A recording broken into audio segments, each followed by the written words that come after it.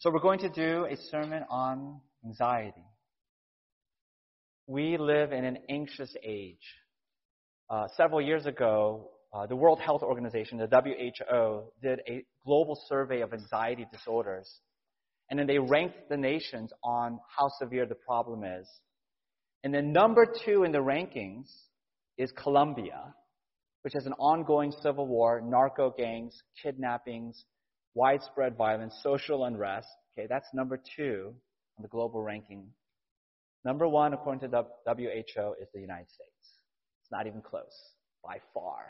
Americans are the most anxious people in all the world. We are 5 times more anxious than the average Nigerians. Even though Nigeria is a far poorer country, Americans have 14 times the per capita income of Nigeria. So what's going on? I don't need to give you statistics because we all feel it. Just the uncertainty of life. Everything feels like a struggle. There's just this constant fear and dread. It's like in the air and we're breathing it in. People wake up in a cold sweat. They go to sleep at night worried about the future. And it's killing us. It's this anxiety is this poison that we ingest every day. It's poison. And so today we're going to talk about the antidote. And in verse 7, Paul talks about the peace of God. The peace of God. It sounds amazing. So what is it? How do we get it? Let's read our text. This is page 4 in your bulletin. We're going to read Philippians chapter 4, verses 14 through 13.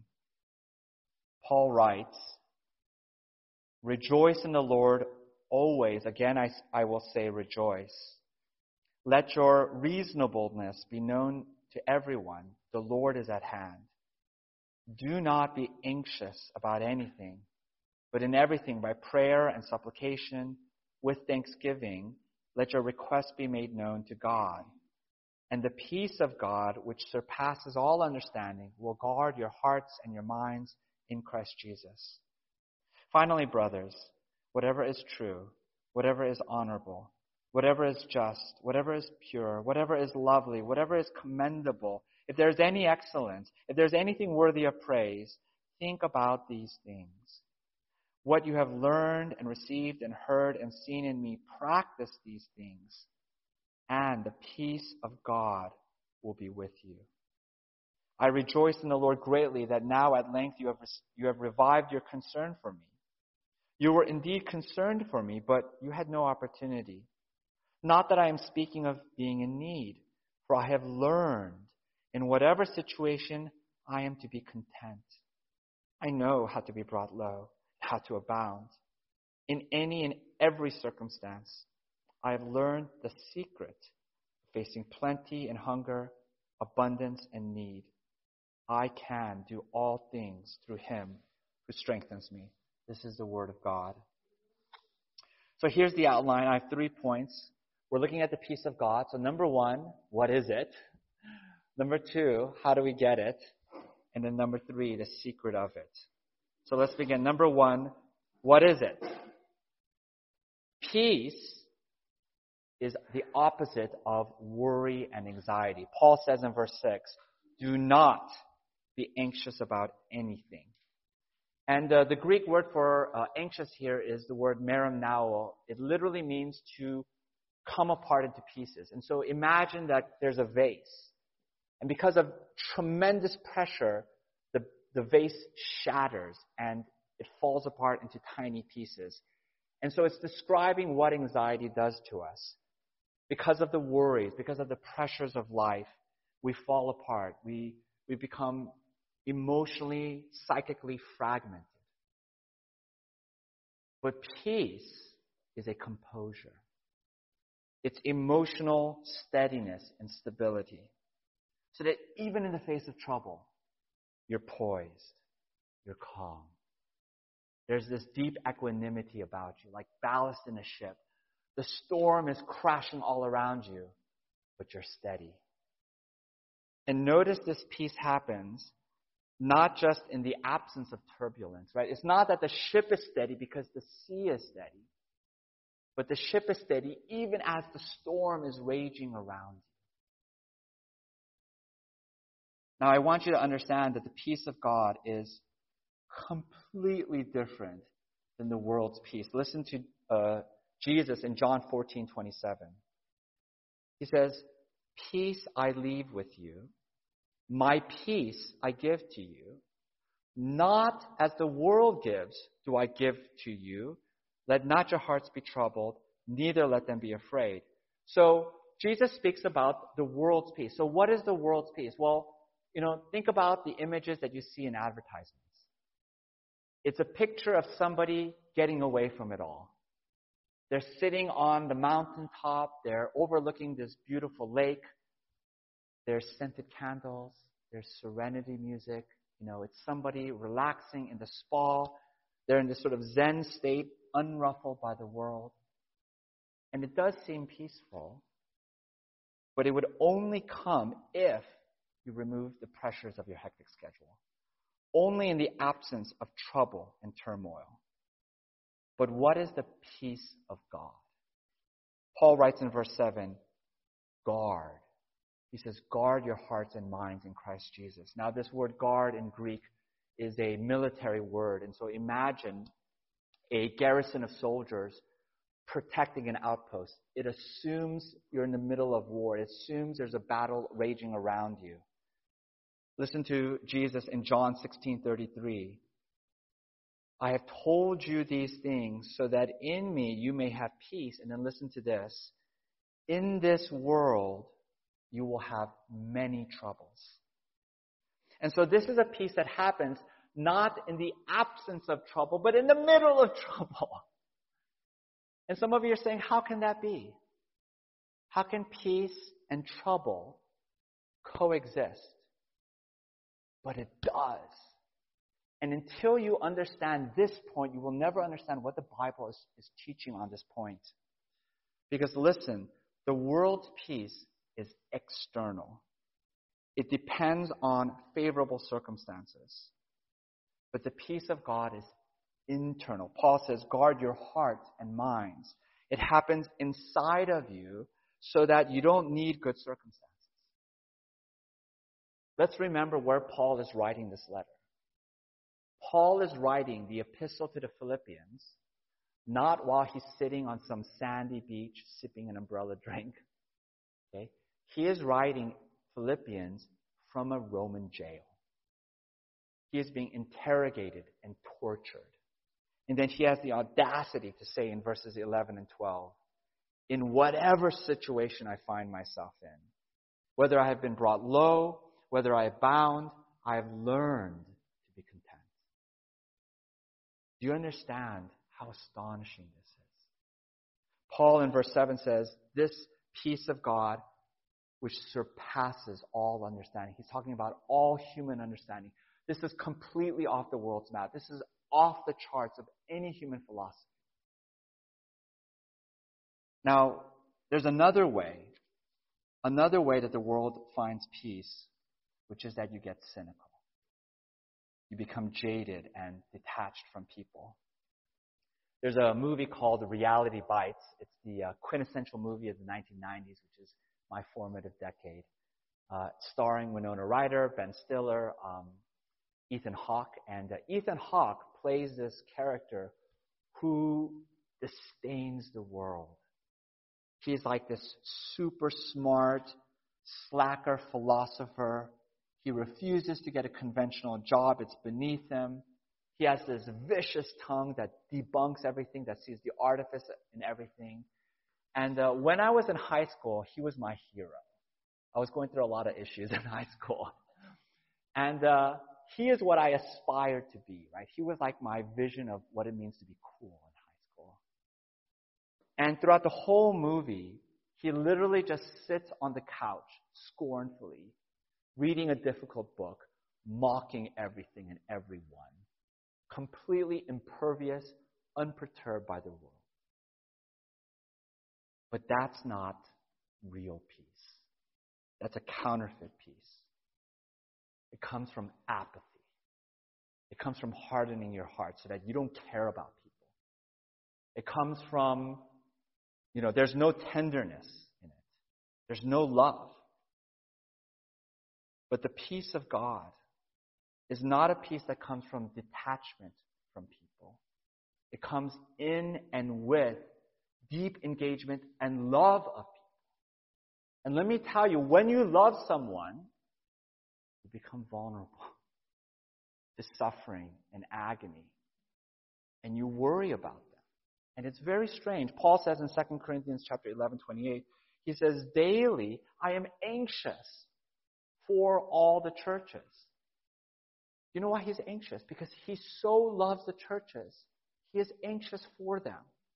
And some of you are saying, wait a minute. I thought peace is the opposite of anxiety. No. Peace is the opposite of self-centered anxiety, self-absorbed anxiety, where you're just worrying about your own life, you're just preoccupied about your own troubles. But it is not the absence of deep concern and deep interest in others, because in the Christian life, peace and love go together. They strengthen one another. So let's review. This peace of God, is not the absence of trouble, it's in the middle of trouble. It's not a detachment from people, it deeply loves people, so that their troubles become your troubles. And so notice, there is a lot of trouble. So then where do you get this peace? And the answer is, the peace of God comes from a deep confidence and trust in God's wise plan for your life. It is a peace that is based on His sovereign rule of the universe. So there's not a single molecule that's just running around amok. So that every event, every second and every moment that happens is falling exactly according to plan. So that all things are working for your good. Now, often you don't understand the plan. It often seems like the plan is going off the rails, but you trust that God is working everything for His glory and for your good. And therefore, you don't need to know the exact details of how it all ends, of how the story ends, because you know the story will end well. Do you know why? Because God is the author of your story. And He's a good author. He's also an exciting author. And so there's going to be sudden twists and turns you didn't anticipate, but it's going to be a good and beautiful story. And so this is a peace that comes from standing on the firm foundation of the character of God. Everything else is in flux. Everything else is swirling around you, troubles left and right. But God is the unshakable rock upon which you stand, and that's why you're steady. Not because you have this steely temperament or just this very calm personality, but because you're rooted in God. So that's the first point. That's the peace of God. How do we get it? Let's get practical. And let me give you here some disciplines from the text, some practices that Paul gives us to cultivate peace in your life. And there are 3 disciplines from our text. Number 1, we are to think. Number 2, we should ask. And then number 3, we have to give thanks. So let's begin. Number 1, think. Paul says, verse 8, finally, brothers, whatever is true, whatever is honorable, whatever is just, whatever is pure, whatever is lovely, whatever is commendable, if there is any excellence, if there's anything worthy of praise, think about these things. Now, this might sound kind of airy and flimsy, right? It sounds like Paul's just saying, think positive thoughts, watch a comedy, and you'll forget your troubles. But if you look at the word that Paul uses, it's actually something much more weighty and serious. Paul says you need to think if you want to have peace. And the Greek word he uses is logizomai, which means rigorous thought. It's an intense mental activity. Paul is saying you need to think. The problem is you're not thinking. I had a friend in college who was really stressed out during finals. And he felt completely unprepared. He's like, what am I going to do? And then one day, he happened to hear on the radio a song.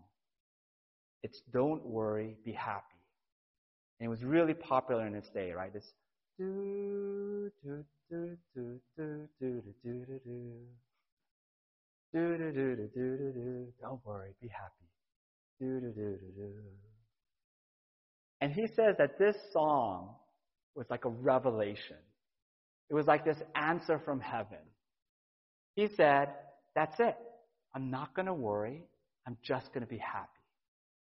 And then what happened next is that he failed all of his finals and he had to retake his semester. And so this peace of God is not obliviousness. It is not ignoring your problems. So then what is it? It is putting your problems into context. It is thinking deeply about biblical truths, about the doctrine of God and salvation and the providence of God. It's meditating on the big questions of life, of meaning and purpose. Why are we here? Or to put it this way, or you can put it this way, you can either listen to your heart or you can talk to your heart. You can either listen to your heart and then you're just sort of carried along by the streams of all your troubles and all the problems of your life, like a little paper boat carried along by a stream, or you can talk to your heart. You can direct your heart to rest on the rock that is Jesus. And a great example of talking to your heart is Psalm 42. Listen to this. Why are you cast down, O my soul? And why are you in turmoil within me? Hope in God, for I shall again praise him, my salvation and my God. So that's the first thing we are to think. Secondly, we are to ask. Paul writes, do not be anxious about anything, but in everything, by prayer and supplication, with thanksgiving, let your requests be made known to God. And so if you want peace in your life, you need to go to God in prayer and you need to ask him for your needs. Because I think so much of our anxieties comes from this belief that we're on our own, that it all depends on us. And then we feel acutely this gap between the challenges we face and our ability to solve them. And we're functionally living like an atheist. And Paul is saying you're forgetting God. Remember what Jesus said on the Sermon on the Mount. He said, do not be anxious, saying, what shall we eat? Or what shall we drink? Or what shall we wear? For the Gentiles, and Gentiles are people who don't know God, for the Gentiles seek after all these things, listen, but your heavenly Father knows that you need them all. And so Jesus is saying, my dear child, do you think that you are an orphan in this world? No, you are a child of God. And your heavenly Father, he loves you. He cares for you. And he has provided everything that you need. Not everything that you want, not everything that you think you need, but everything necessary for your flourishing and well-being and ultimate happiness. I love the way John Newton puts it. Everything is needful that God sends. Nothing can be needful that God withholds. Everything is needful that God sends. Nothing can be needful that God withholds. So we have to think, we have to ask, and then number 3, we have to give thanks. We have to cultivate within ourselves a heart of gratitude. The natural bent of our hearts, just the natural orientation of our sinful hearts is to grumble and complain, and that just feeds our discontentment. But instead of complaining, we are to give thanks. And I want you to notice how counterintuitive this is. In verse 6, Paul says, we are to make our requests by prayer and supplication with thanksgiving. He says, as you are praying, you are to give thanks. Now, the timing of that doesn't make any sense. Okay, so think about it. It would make sense if Paul said, you are to, in prayer, make your requests, and then you're to wait to see if you get your requests. And then once you get your requests answered, then you feel thankful. But that's not what Paul says. He says that we are to thank God while we are praying before we get our requests. Now, why should we thank him before? Shouldn't we wait to see what happens? And Paul says, you will never find peace that way. You will never find contentment because you're still basing your peace on your circumstances. But by thanking God before He answers, you're basing your peace on the character of God. You're saying, Lord, whatever happens, whatever happens, I trust you.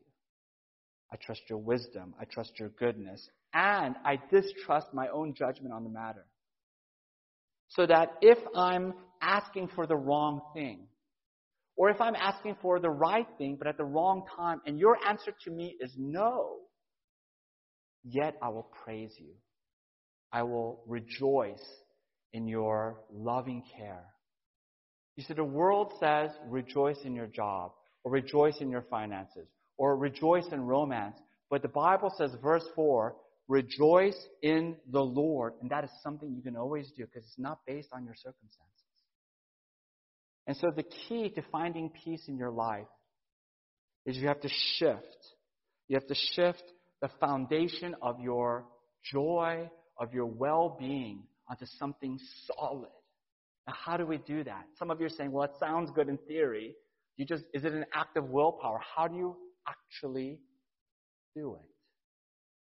That leads me to the third point, the secret of contentment. So verse 12, Paul writes, I have learned the secret of facing plenty and hunger, abundance and need. Now, this word secret is an interesting word. It's the Greek word mueo. It literally means something hidden from view. And it's closely related to another word that Paul frequently uses, which is mysterion, which can be translated mystery. Now, this word secret can be used in two different ways. Something can be a secret because it's known only to a select few, a small group of people, like a secret handshake or some top secret, military secret. And it's very exclusive, right? It's limited in knowledge. Or something can be secret because it was unknown in the past, but only now is it being revealed.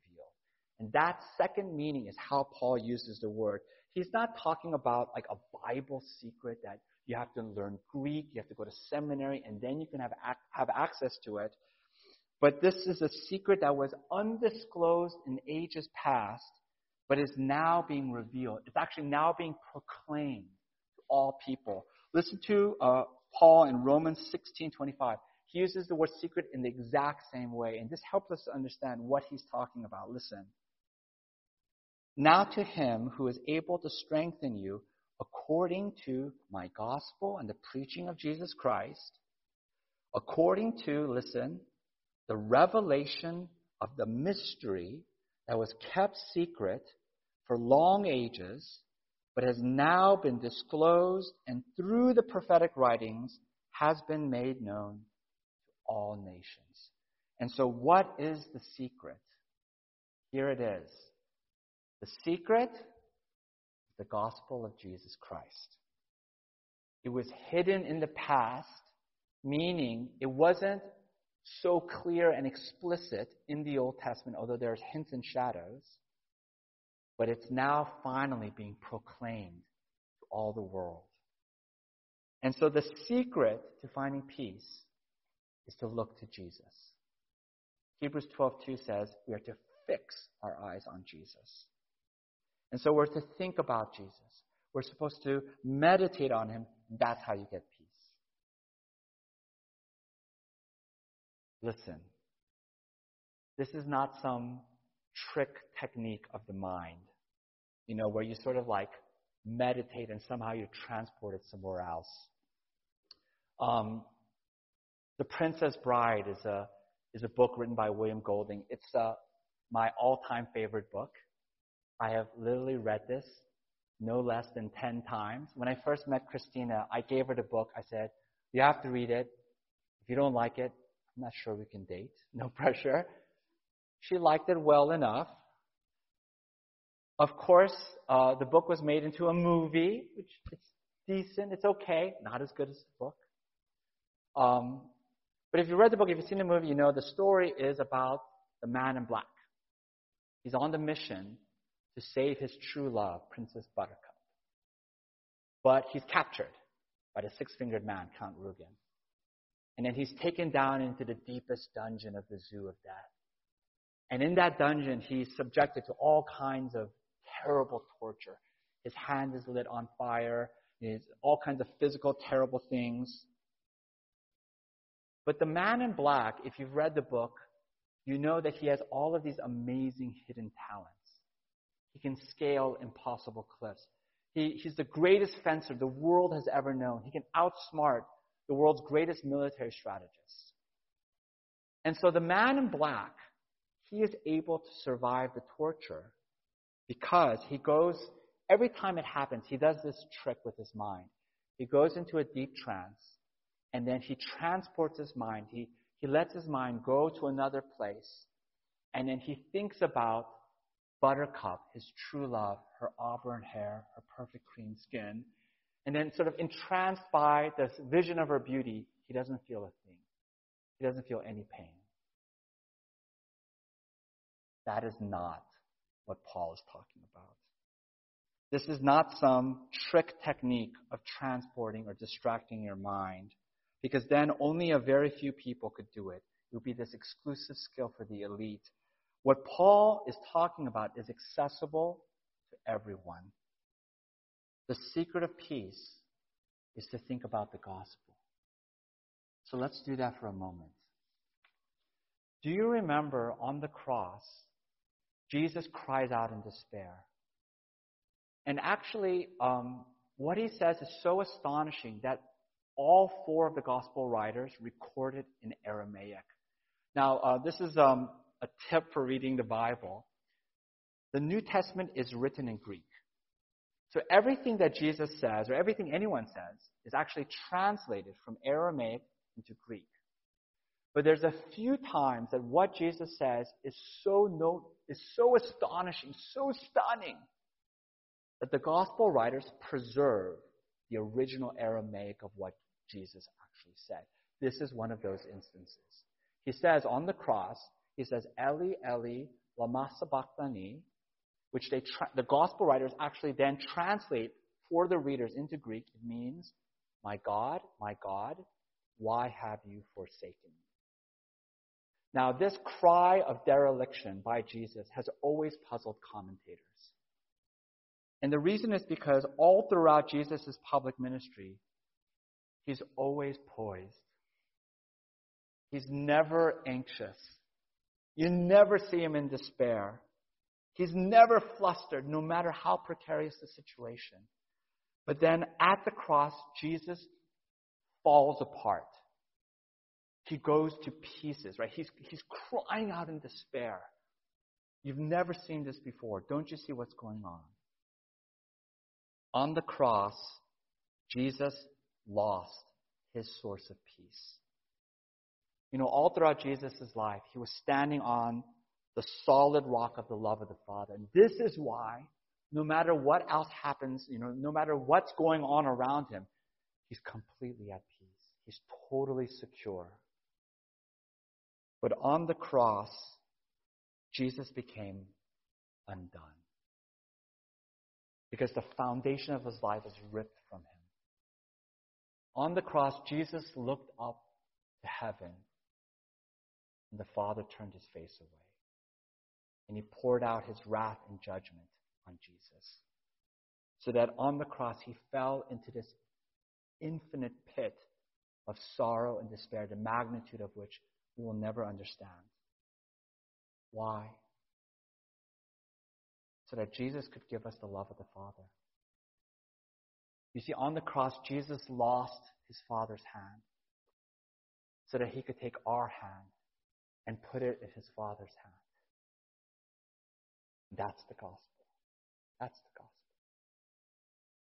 Now, here's the thing.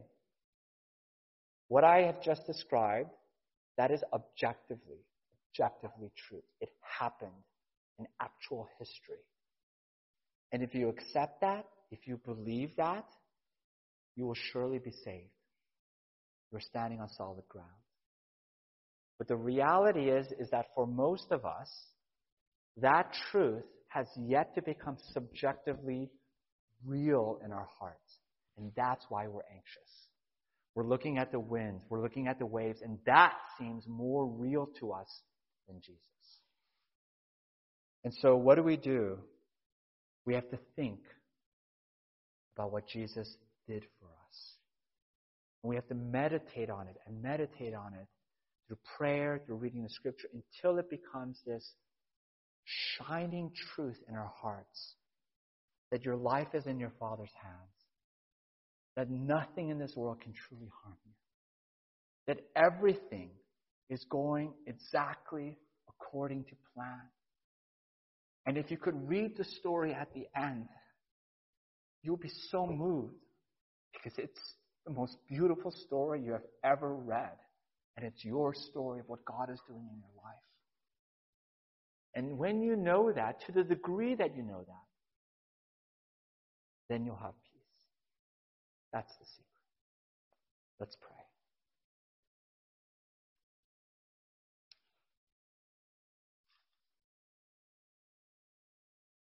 Almighty God, we confess that we are an anxious people. We have troubles and problems left and right. And we know the answer isn't to be oblivious and to ignore our problems, but to face them.